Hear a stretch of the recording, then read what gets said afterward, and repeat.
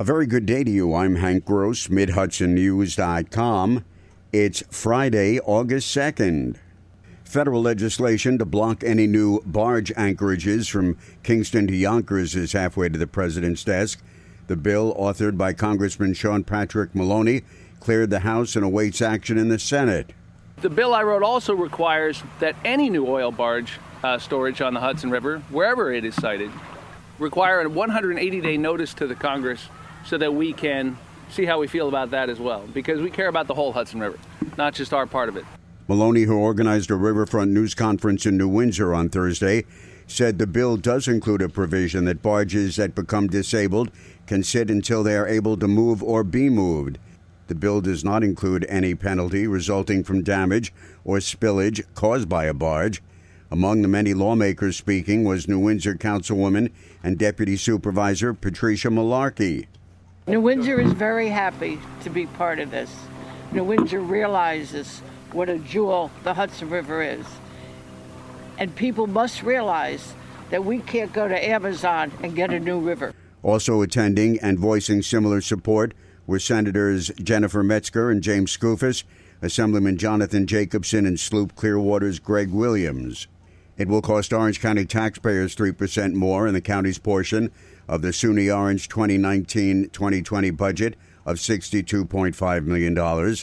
The county share will be just over $19 million, following a unanimous vote on Thursday. The vote by lawmakers enables Orange County Community College to continue to deliver a high-quality and accessible education to the community during the 2019-20 academic year. College President Dr. Christine Young said after the session.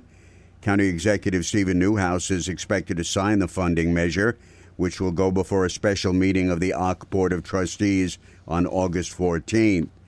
Ulster County Executive Patrick Ryan has directed Health Commissioner Dr. Carol Smith and county departments to take every step necessary to help prevent the spread of tick-borne diseases, including implementation of an expanded public awareness campaign.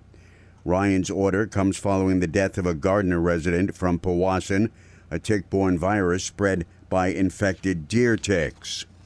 John A. Coleman Catholic High School in the town of Ulster will shutter its doors next month, and one notable alumnus is deeply saddened. The school, which has seen a dramatic dip in enrollment, made the tough decision. Ulster Town Supervisor James Quigley is a Coleman graduate. While it's not an unexpected happening, because we are economically and demographically challenged in this community, which makes it especially difficult to keep a private high school afloat. I did have a portion of hope in my heart that something could have been done positive to keep it open. Quigley prepared the financial blueprint when the Archdiocese pulled away from the school years ago. A house at 118 William Street in the city of Newburgh is the latest to be rehabilitated by Habitat for Humanity of Greater Newburgh. Volunteers spent Thursday beginning the upgrades to the home, which will be the 100th being tackled by Habitat of Newburgh. I'm Hank Gross, MidHudsonNews.com.